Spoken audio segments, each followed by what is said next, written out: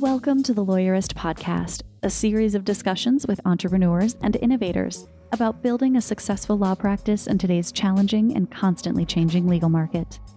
Lawyerist supports attorneys building client-centered and future-oriented law firms through community, content, and coaching, both online and through the Lawyerist Lab. And now, here are the co-authors of the Small Firm Roadmap and your podcast hosts.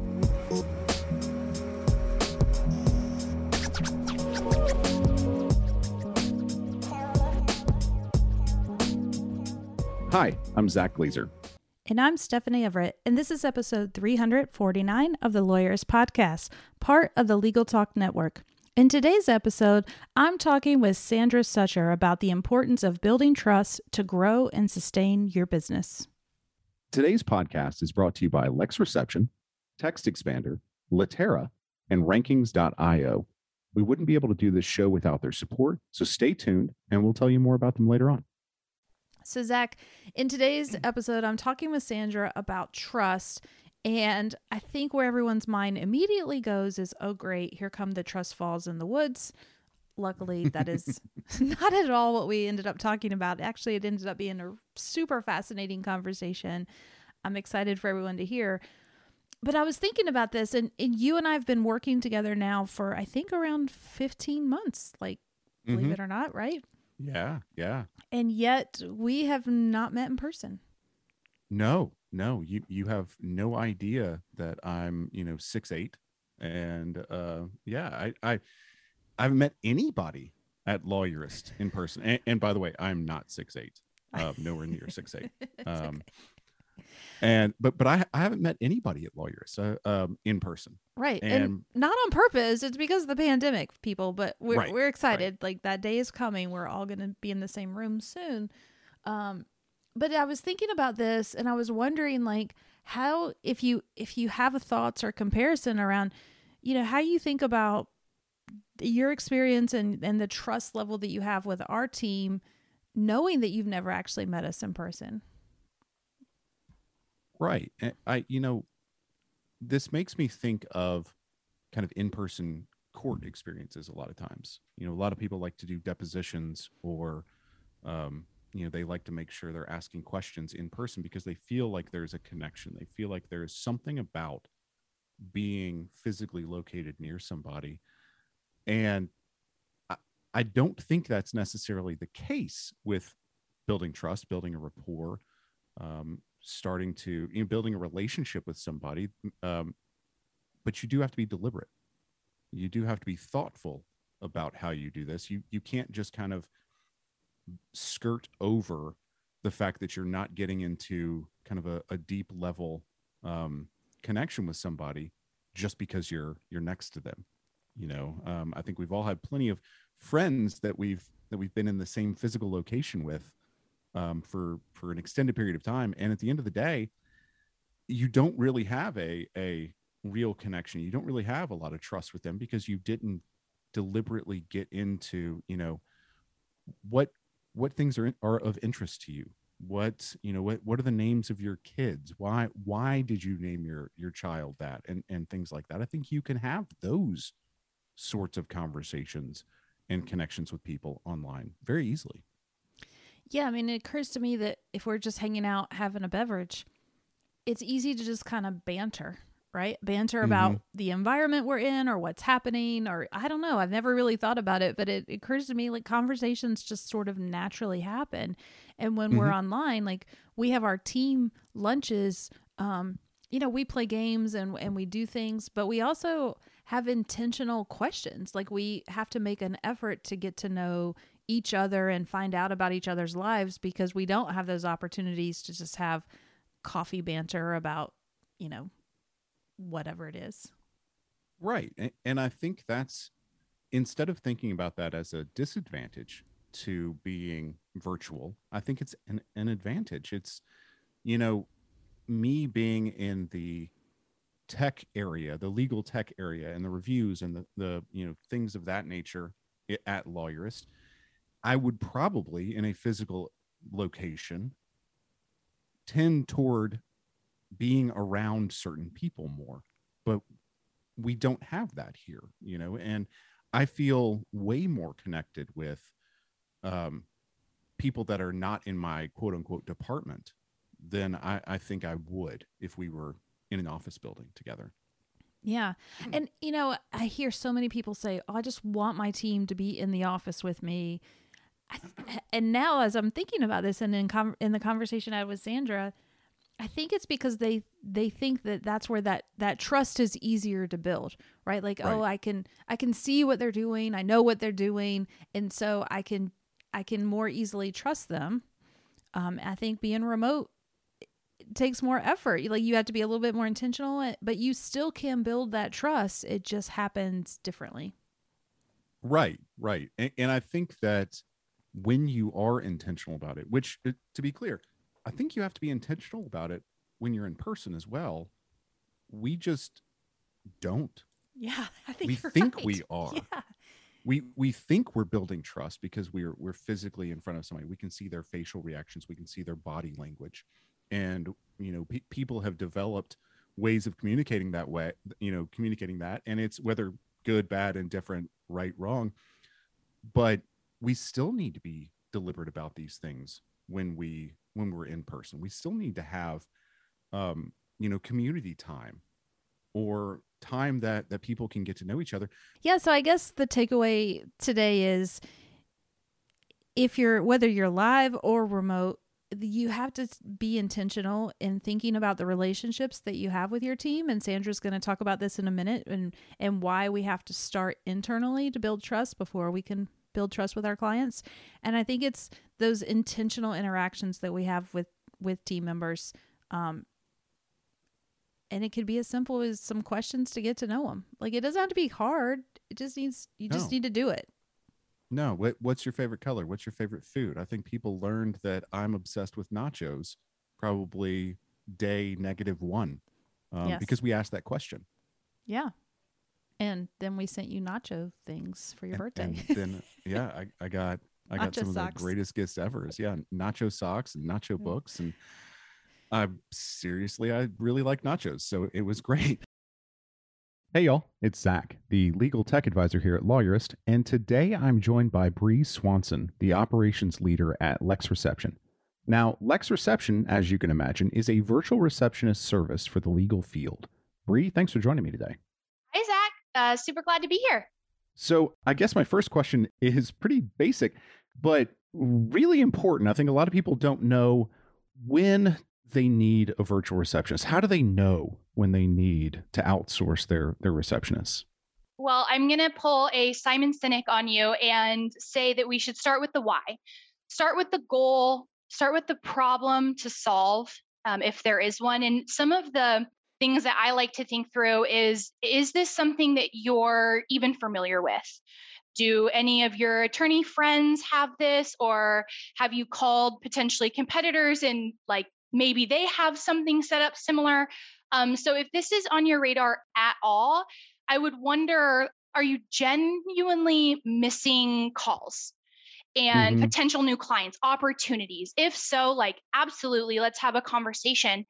But also something that we hear a lot of, and it might be very valid for you, is, are you able to put down your phone? Have you been thinking about a vacation? You're spending more time with your kiddos, those type of things where maybe the phone is ringing more. So those are all kind of good things to think around while looking at the next step, or potentially doing some research on specific legal answering service. As I would recommend, if you are a lawyer, assuming everyone is here, at least in that field, look at a legal specific. Right. The smaller, I always recommend smaller if possible, but the ones that actually do legal training and those type of things. Mm-hmm. And if I'm looking to kind of set my phone down, I can make this look how I want to make it look. We can expand, we can contract, we can add services and whatnot in order to get a vacation or a day off or a little bit of breathing room, right? Absolutely. And I hear so many stories. Those are my favorite ones. Of course, I love the ones that's Lex team is great and the service rocks, of course, but it's really the ones that stick with me the most are the personal stories that we hear from our clients of, I was able to take my first vacation. I was able to volunteer as my kiddo's soccer coach. So there's one specifically that always sticks out to me. And our client was about to go on maternity leave and she let us know. And we worked with her to basically expand the services. And when she left, she sent us an email after she had the baby and just with so much gratitude that she was able to be worry-free. That was her word that will always stick with me, and not worry about like the business and the phone calls when you're in such a special like moment in your life. So that was a really big win for her and like for us. Right. Well, and so let's say people know they need a virtual assistant, virtual receptionist. They need the services or they need to ramp up. What are the things they need to be thinking about in engaging somebody like you guys? I have a couple of tips that are really, really foundational if that's the point that you're at. Even before you start researching, try to figure out what your call volume is or a guesstimate. There's a couple of ways if you are just using your cell phone, which is really common at this point, you can just count the amount of missed calls in your historical like call log, maybe over the last week, and then multiply that to get the amount for the month. And that's a great baseline. Also, a lot of attorneys have voice over IP. They've got RingCentral. They've got kind of a system. A lot of times those have like online dashboards that you can go in and kind of get those numbers. So that's one of the tips that I think is really easy to do once you know kind of step A, step B, and then you're ready to really talk about like what plan makes sense and kind of engage a service. Right. Well, and it's not just about the phone calls that you miss. It can also be the phone calls that you'd like to unload onto somebody else, for lack of a better way of saying it, right? And so what do they need to do next? So they know they need the service. They know about how much they need it. What's the next step? So one thing that's really important to think about is logistically the phone number. So what do you have on your website? What do you have on your business cards? Is that your cell phone number? So kind of just think about that phone number. Most of the phone providers have call forwarding. So you can really customize when you have a service or someone else taking those calls. So that's easy. But also think about, does a new number at this point make sense? You might be going to the next chapter. You're talking about an answering service. Does it make sense to go ahead and separate those out, tell friends and family, call a new number? So there's different ways, but definitely be thinking about the actual phone number itself. And so if somebody needs a new number, a service like Lex Reception can provide that new business number, or we can just forward that number to the new number as they go. And so they can kind of tweak this and make this their own. It's pretty adjustable and customizable, right? Absolutely. Yeah. The Lex service comes with a number. I would imagine all of the answering services, the legal services would. If not, numbers are either free or super cheap to get. If that was the direction, there's a lot of providers out there that provide just numbers. You can get vanity numbers if you want it to spell your firm name or something along those lines. So there's a lot of options. The number piece is the easy piece-ish once you wrap your mind around it. Right. So these are a couple pointers. Right. Yeah, that's a logistical issue, not a technology issue. Right. Well, Bree, thank you for being with us. Obviously, if people want to know more about Lex Reception, how they can start using the service or add to their services, they can visit lexreception.com/lawyerist for more. And again, Bree, thanks for being with me. Thanks, Zach. It's been a lot of fun. Well, hi, everybody. I'm Sandra Sucher. I'm a professor of management practice at Harvard Business School. And I'm so glad for this opportunity to be able to talk with you guys, lawyers all, business owners, about some of what I found out about trust. Yeah, Sandra, welcome to the show. I'm so excited to have this conversation because you literally wrote a book about trust. And so let me make sure I get the name of the book right. Well, you tell us because I've lost my notes. So the name of the book is The Power of Trust: How Companies Build It, Lose It, Regain It. Yes, perfect. And so I guess just to start us off, it's probably important that we kind of define, lawyers, we like definitions. So I thought it'd be helpful to define trust, because I think you would say it's not just a feeling. I'm so glad you asked that question.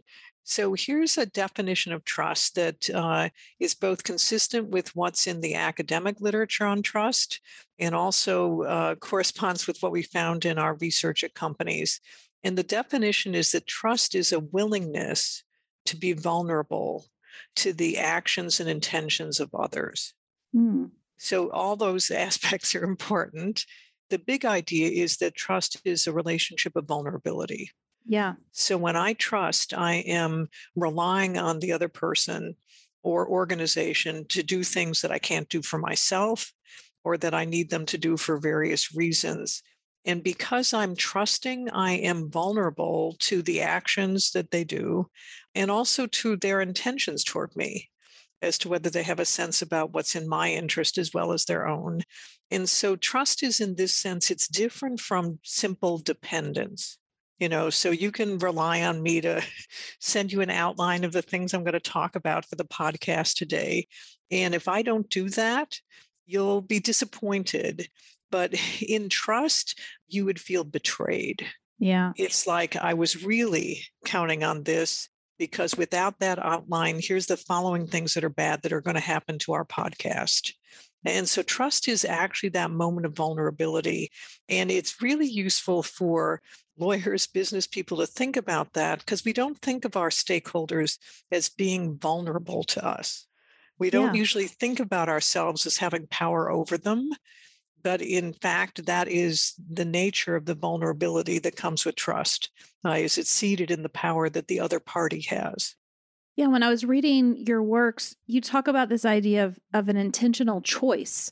And that really resonated with me, because I think we just assume trust is this thing that happens. And what you say is, no, it's actually a choice. And there are things we can do as business owners to actually increase the amount of trust that our stakeholders have in what we're doing. Absolutely. And I think that is the key idea, that it's intentional on both sides. Intentional on the side of the person who's doing the trusting, and therefore intentional on the part of the person who's being trusted, that there are things you can do to make that relationship of vulnerability better and more positive for the person who's trusting you. Yeah. Before we dive too much into that relationship, people like the stats. And so I found it so interesting that you guys actually looked at instances. I think you looked at NBA teams, for example, and who had high trust and who had low trust in their coaching.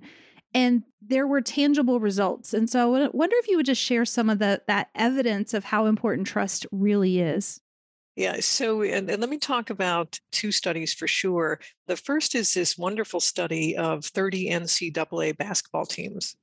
The researchers, a guy named Kurt Dirks, who studies trust, he wanted to figure out how important was it that people trusted who were basketball players, and what did they trust in?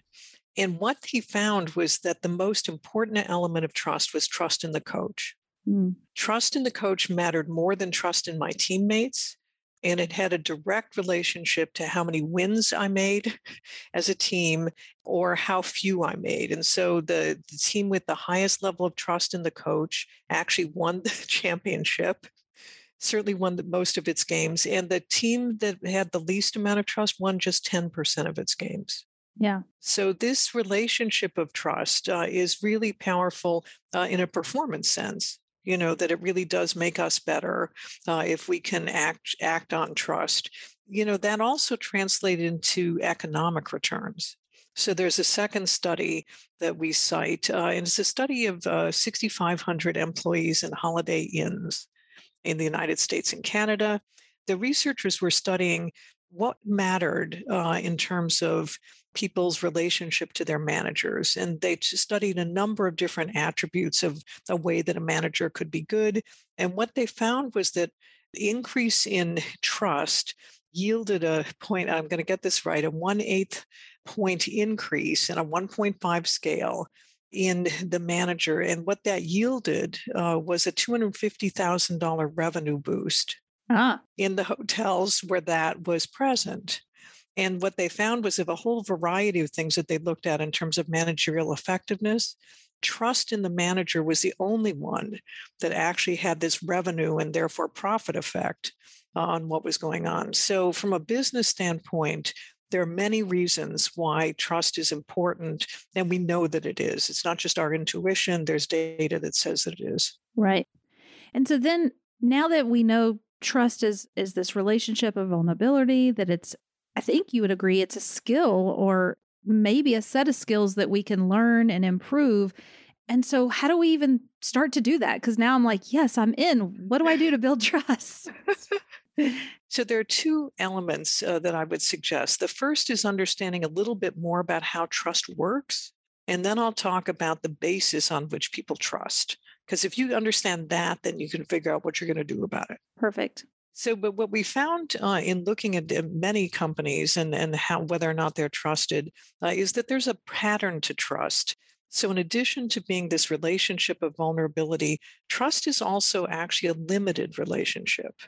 So if I'm getting a COVID vaccine, what I'm trusting at that moment is that the vaccine works. I've been told about any secondary effects I need to worry about, but that's all I'm counting on that vaccine to do. Mm-hmm. I'm not looking at that vaccine to protect me against any other kinds of infection. And so in that sense, and that's true, trust is earned and lost in individual interactions that are quite specific and focused. Now, as business people, that's actually sort of reassuring, right? Because if I'm always building and or losing trust, at least I know when it's happening. And it's happening in discrete interactions that I have with people who are trusting me. So that's one important principle of trust. And another one is that trust is in the eye of the beholder. Mm. So this is kind of, in a funny way, obvious.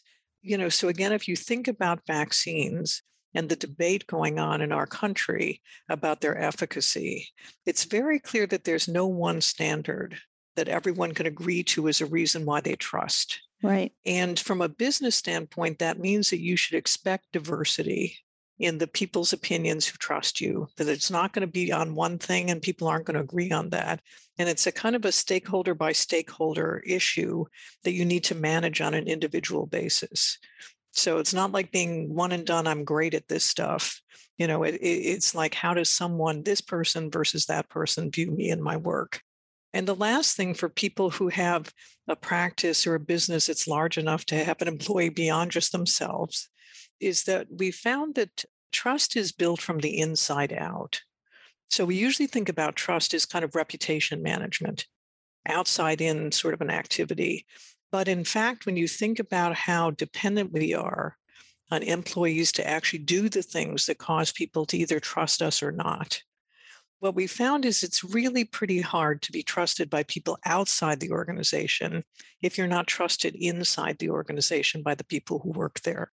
And again, that's pretty clear guidance for managers of all kinds, whatever profession, about how important it is to be creating an environment where people feel that they can trust you as a boss and as a person who's managing your business in a certain way. Yeah. You say all that and it resonates and it makes sense, right? But I just don't think we always think about it in those terms so that we can be intentional about those relationships and about those communications. Because like I hear you say that around the vaccines and individual choice, and it makes me think as a business owner, this is where we have to tread lightly, right? Like if I as a company just come out and say, well, this is my policy, but I might not be attending to each individual team member and their feelings around it. Am I getting it? Is that consistent with what you're finding? Yeah. So a point of view I think is helpful, particularly with COVID, is I think at this point, almost all managers need to be having individual conversations with the people who work in their organization. And the conversation goes something like, how has COVID been for you? Right? Just to read you into somebody else's experience of the pandemic and what's happened to them. You can then ask them, how have we done in managing this over the last period of time? Because everyone's been making choices about things they do and don't do. And it'd be helpful to hear what other people think about those. And the last is, is there one challenge that you're facing with respect to COVID that we could help you with?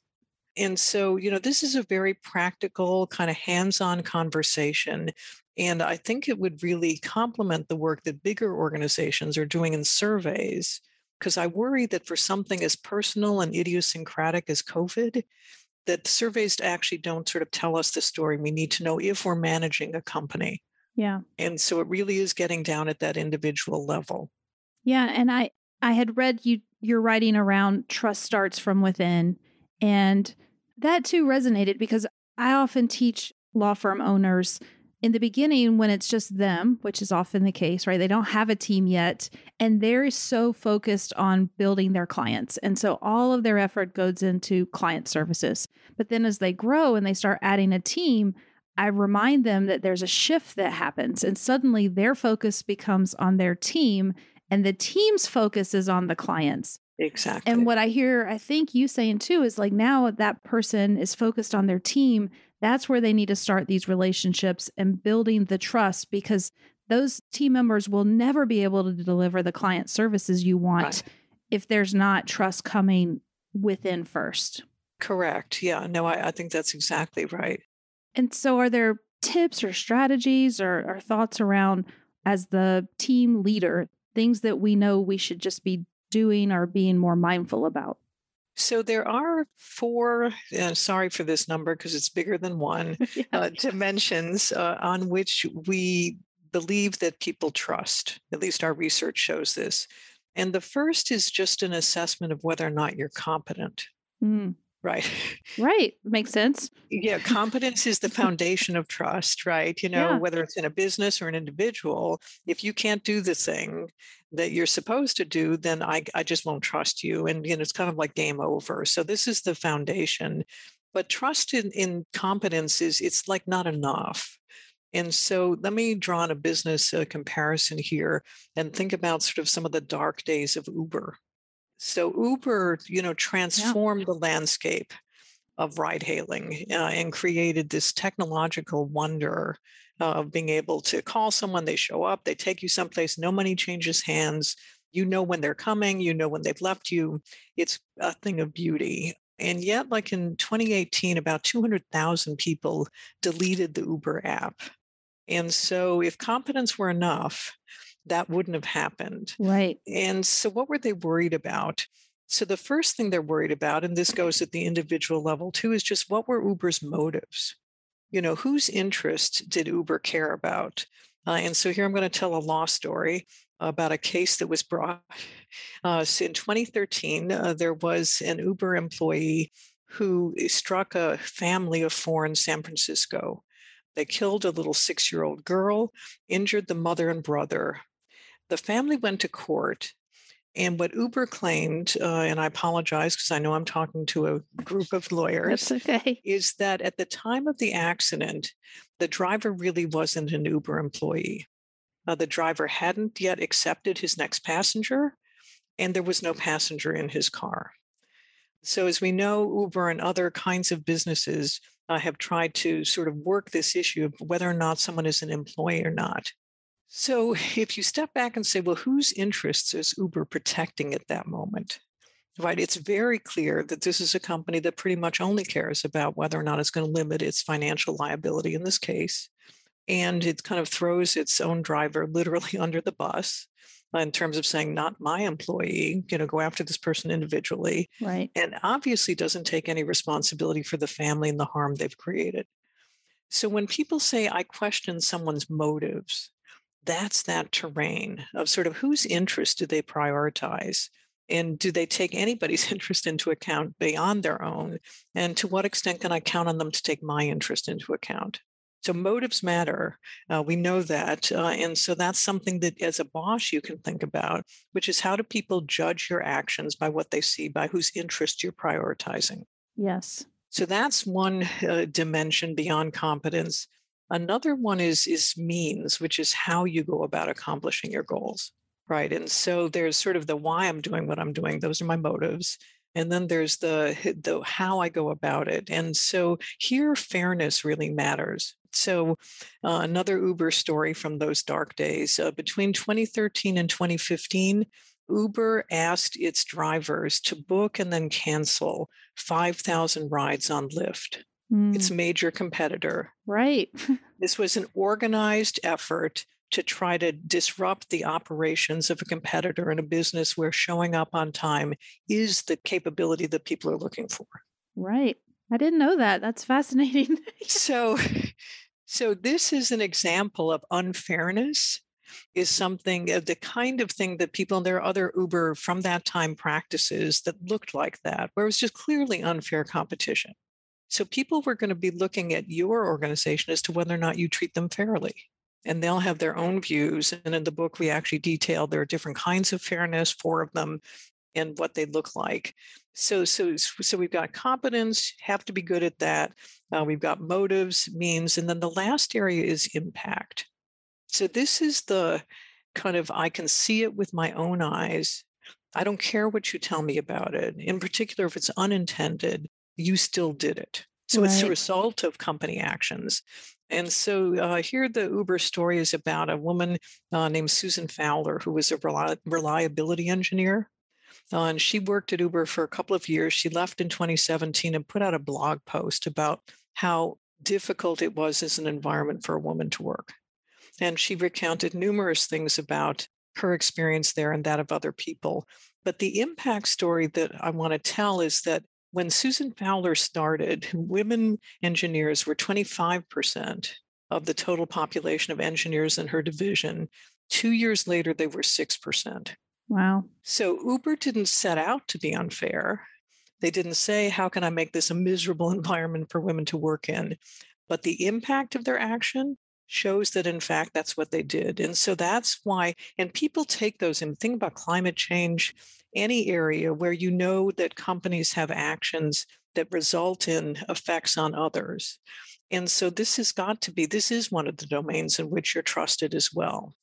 So this is kind of a cookbook, that says if I'm trying to work well with people in my organization, first I have to be competent.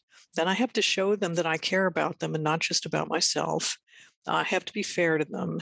And I have to really take their perspective about the impacts that matter. Yeah. So it's not as much sort of what I think matters. It's like, what do they think is an impact and a result of company actions? And that's what they're going to be judging you on. So if you're a manager, this is a way of at least being able to parse the question of how you build trust and start to look at various components, each one of which you can work on.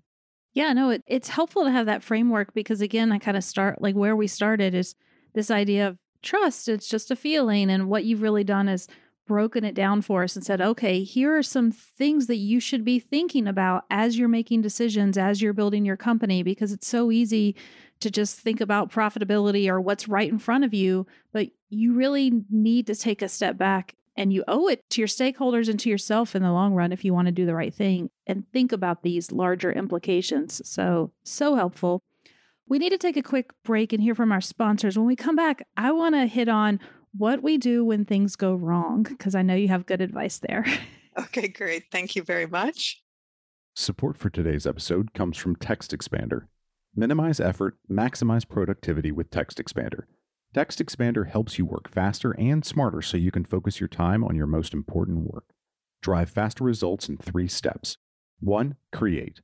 Make snippets of text for support responses, sales outreach, or even common emails to save them in TextExpander. 2. Trigger. Just type a few characters and watch the snippet automatically expand your text. You can add fill in the blank or more complex functionality to customize your message. 3. Share.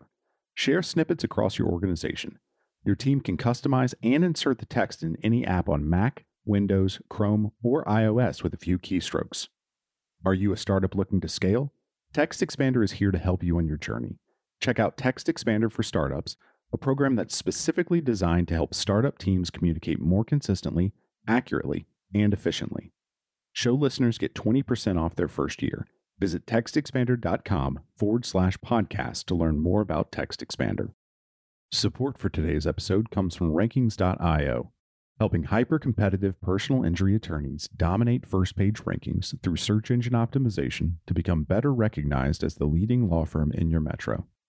Rankings is solely focused on SEO for personal injury law firms.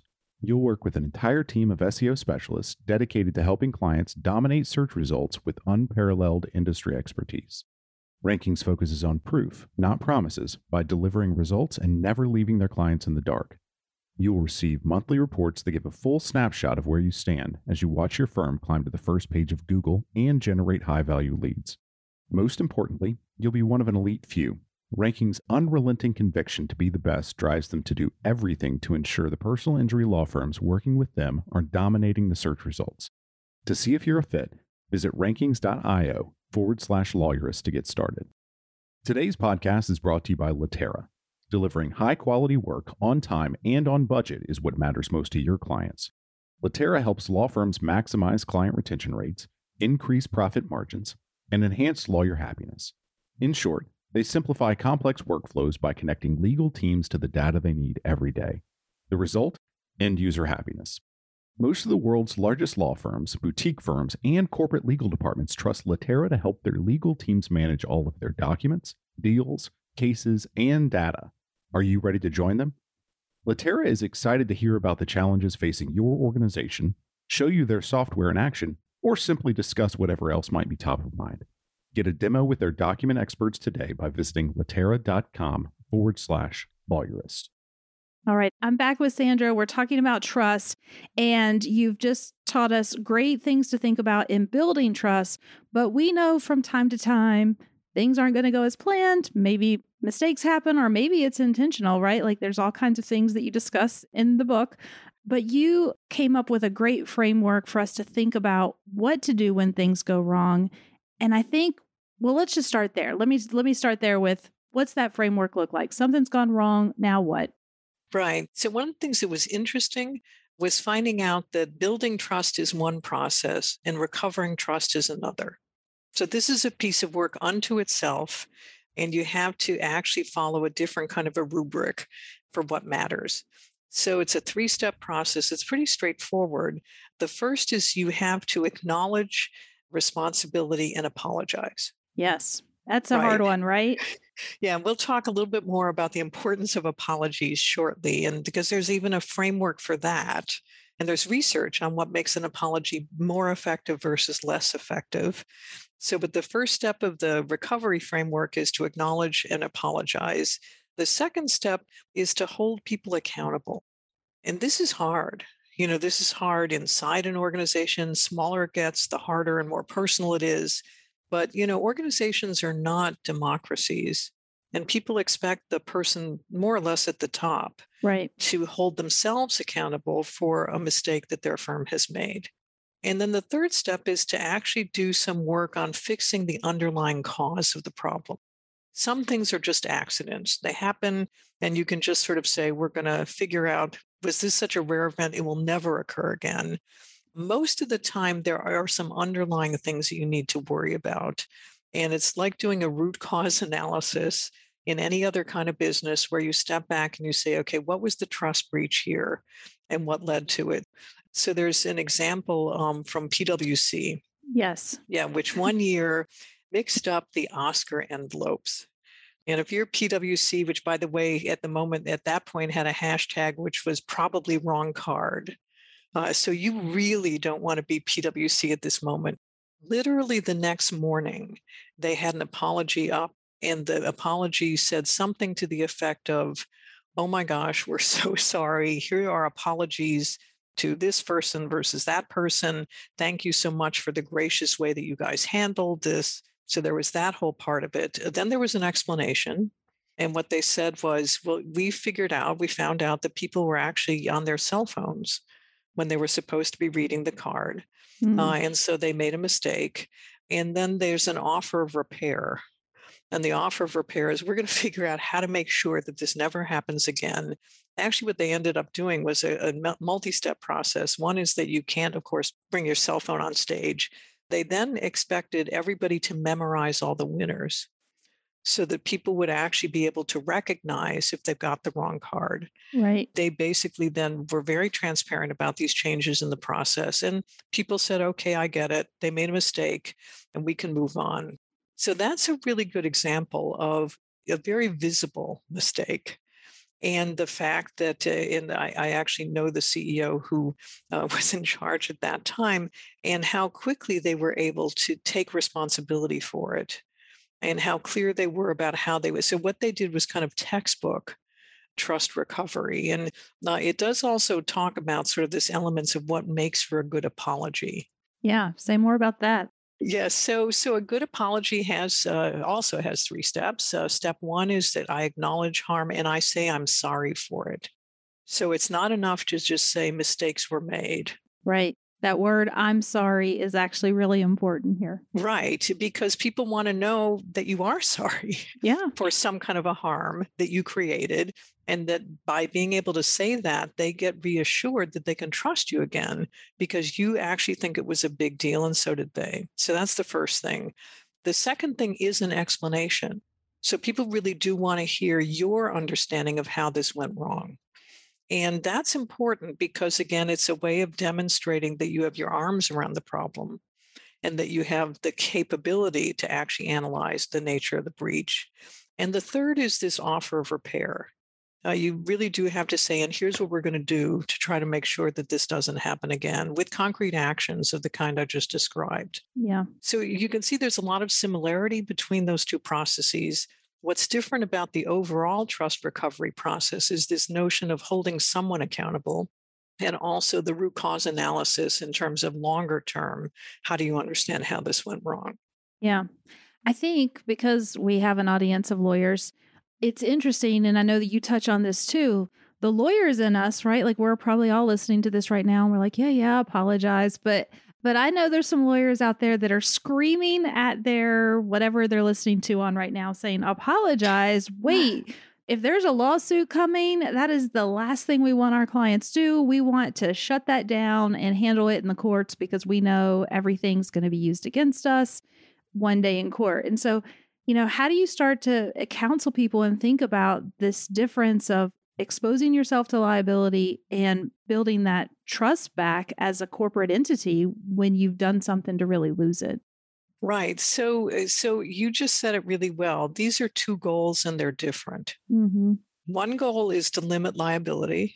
And, look, I'm a business person. I was in business for 20 years before I went to Harvard Business School. So, I have direct and personal experience with this. So it's important to do that. But recovering lost trust is a different kind of an animal. This is really a different goal, and it requires a different kind of an emphasis. So I think that from a standpoint of a lawyer, you're an advisor, fiduciary duties to the corporation and to your clients. And I think the question is how you can help them navigate the tension between those 2 goals and how you can help them think about how big a problem is this trust breach and how extensive will it be to try to recover from it.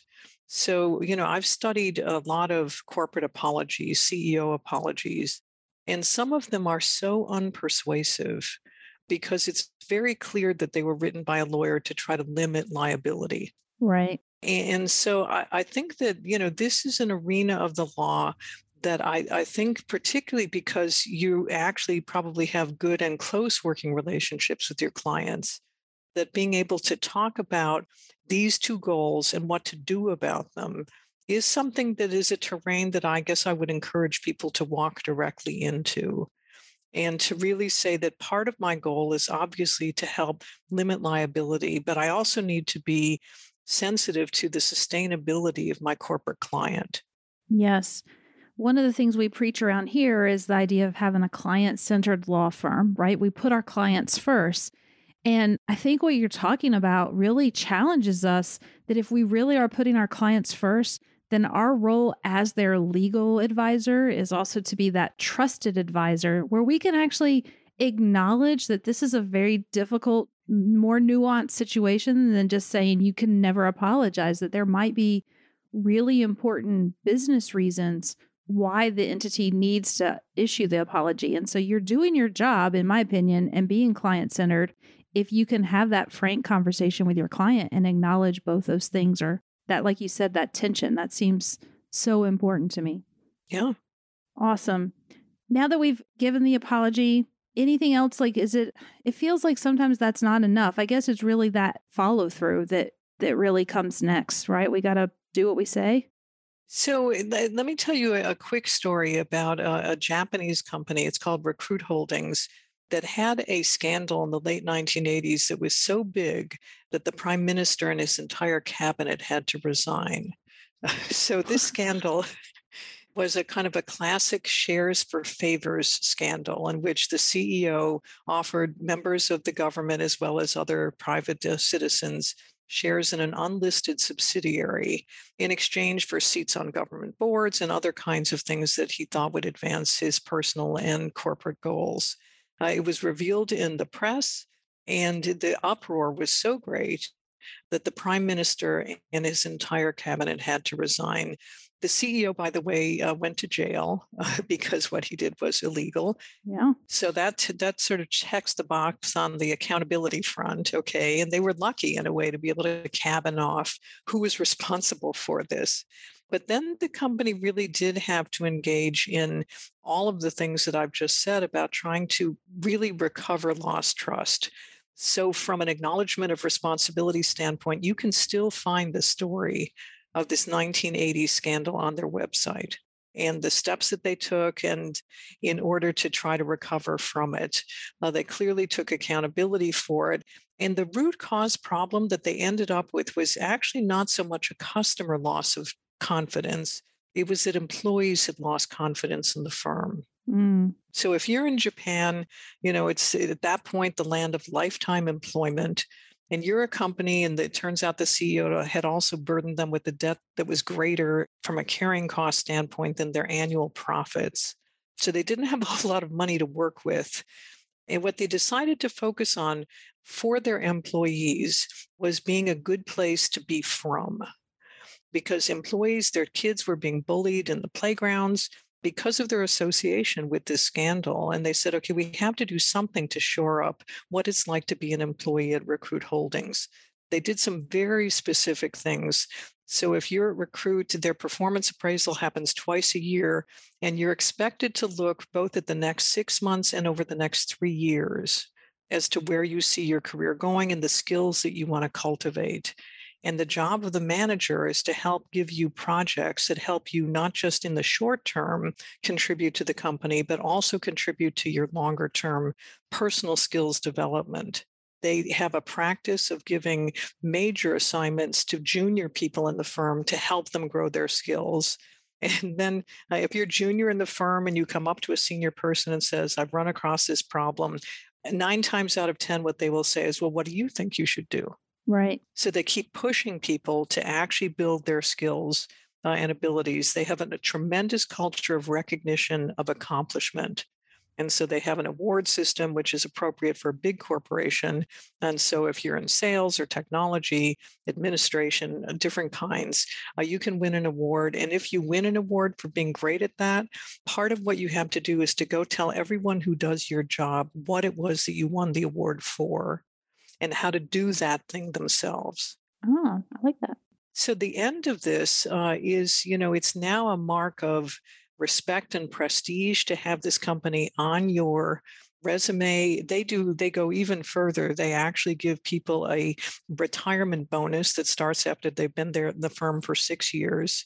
And then it can be renewed. And so they start active conversations with people about what their next step might be and how financially what they would be, given in order to help them do that. And that's because their theory is that they want to be a place that's good to work in and then good to leave.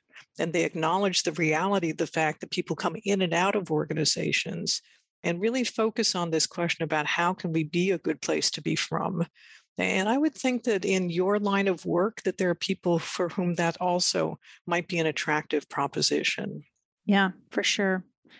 I love that. And this has been so great. I think the way that your research really frames this idea of trust into something that's really tangible and useful. The book, The Power of Trust, How Companies Build It, Lose It, and Regain It, is great. There's so many live examples and examples that we know that I just found fascinating. That was exciting to kind of look at them from a new lens and remember the scandals and the things that companies had done. So I would encourage anyone that's listening to grab that book and check it out. And Sandra, thank you so much for being on with us today.